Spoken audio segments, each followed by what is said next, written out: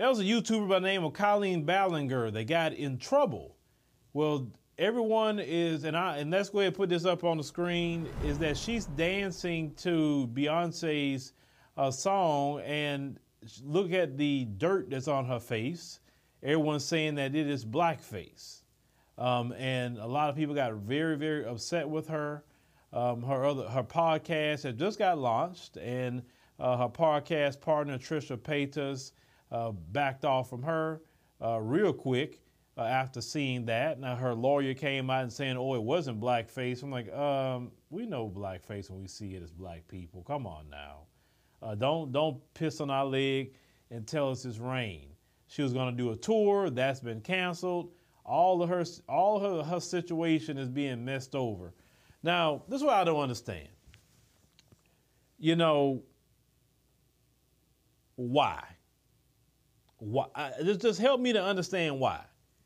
You got something going good for yourself. Why go mess all that up? Why? Well, like, why? What possessed you to go do that? You understand what I'm saying? If you just sung the song, did what you was doing, nobody would have had an issue with you. You'd have been fine. But no, you got to take it up a notch. And how many times that you have to know you cannot do blackface. You just can't do it. Sorry. You can't say the N-word. You can't do any of those things.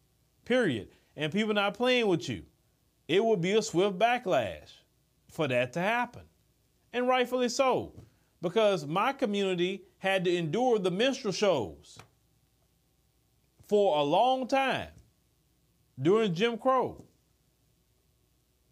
And we had to see white performers don blackface to mock and make people laugh at and do all kind of horrible things to our community. So why do you think that would be socially acceptable? You see YouTuber after YouTuber, I've noticed, in them folks' community doing something freaking racist.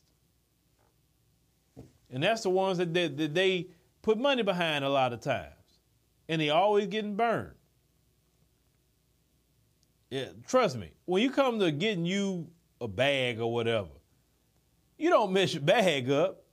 If you don't like somebody or whatever, keep that to yourself. But now you're messing your bag up, you're messing everything up.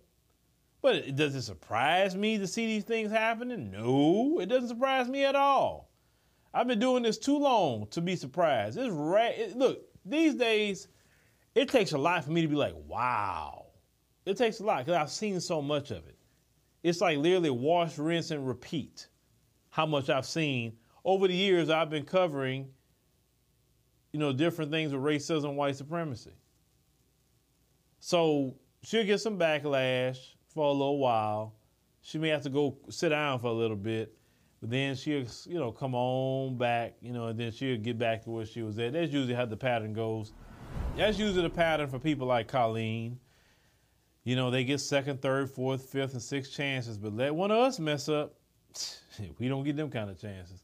But let me know what y'all think about this. Like I said, Collen was doing blackface. That's exactly what it was. Her lawyer talking about it wasn't blackface, please. You have no authority to say what blackface is. Black people could tell you exactly what blackface is, and that was blackface.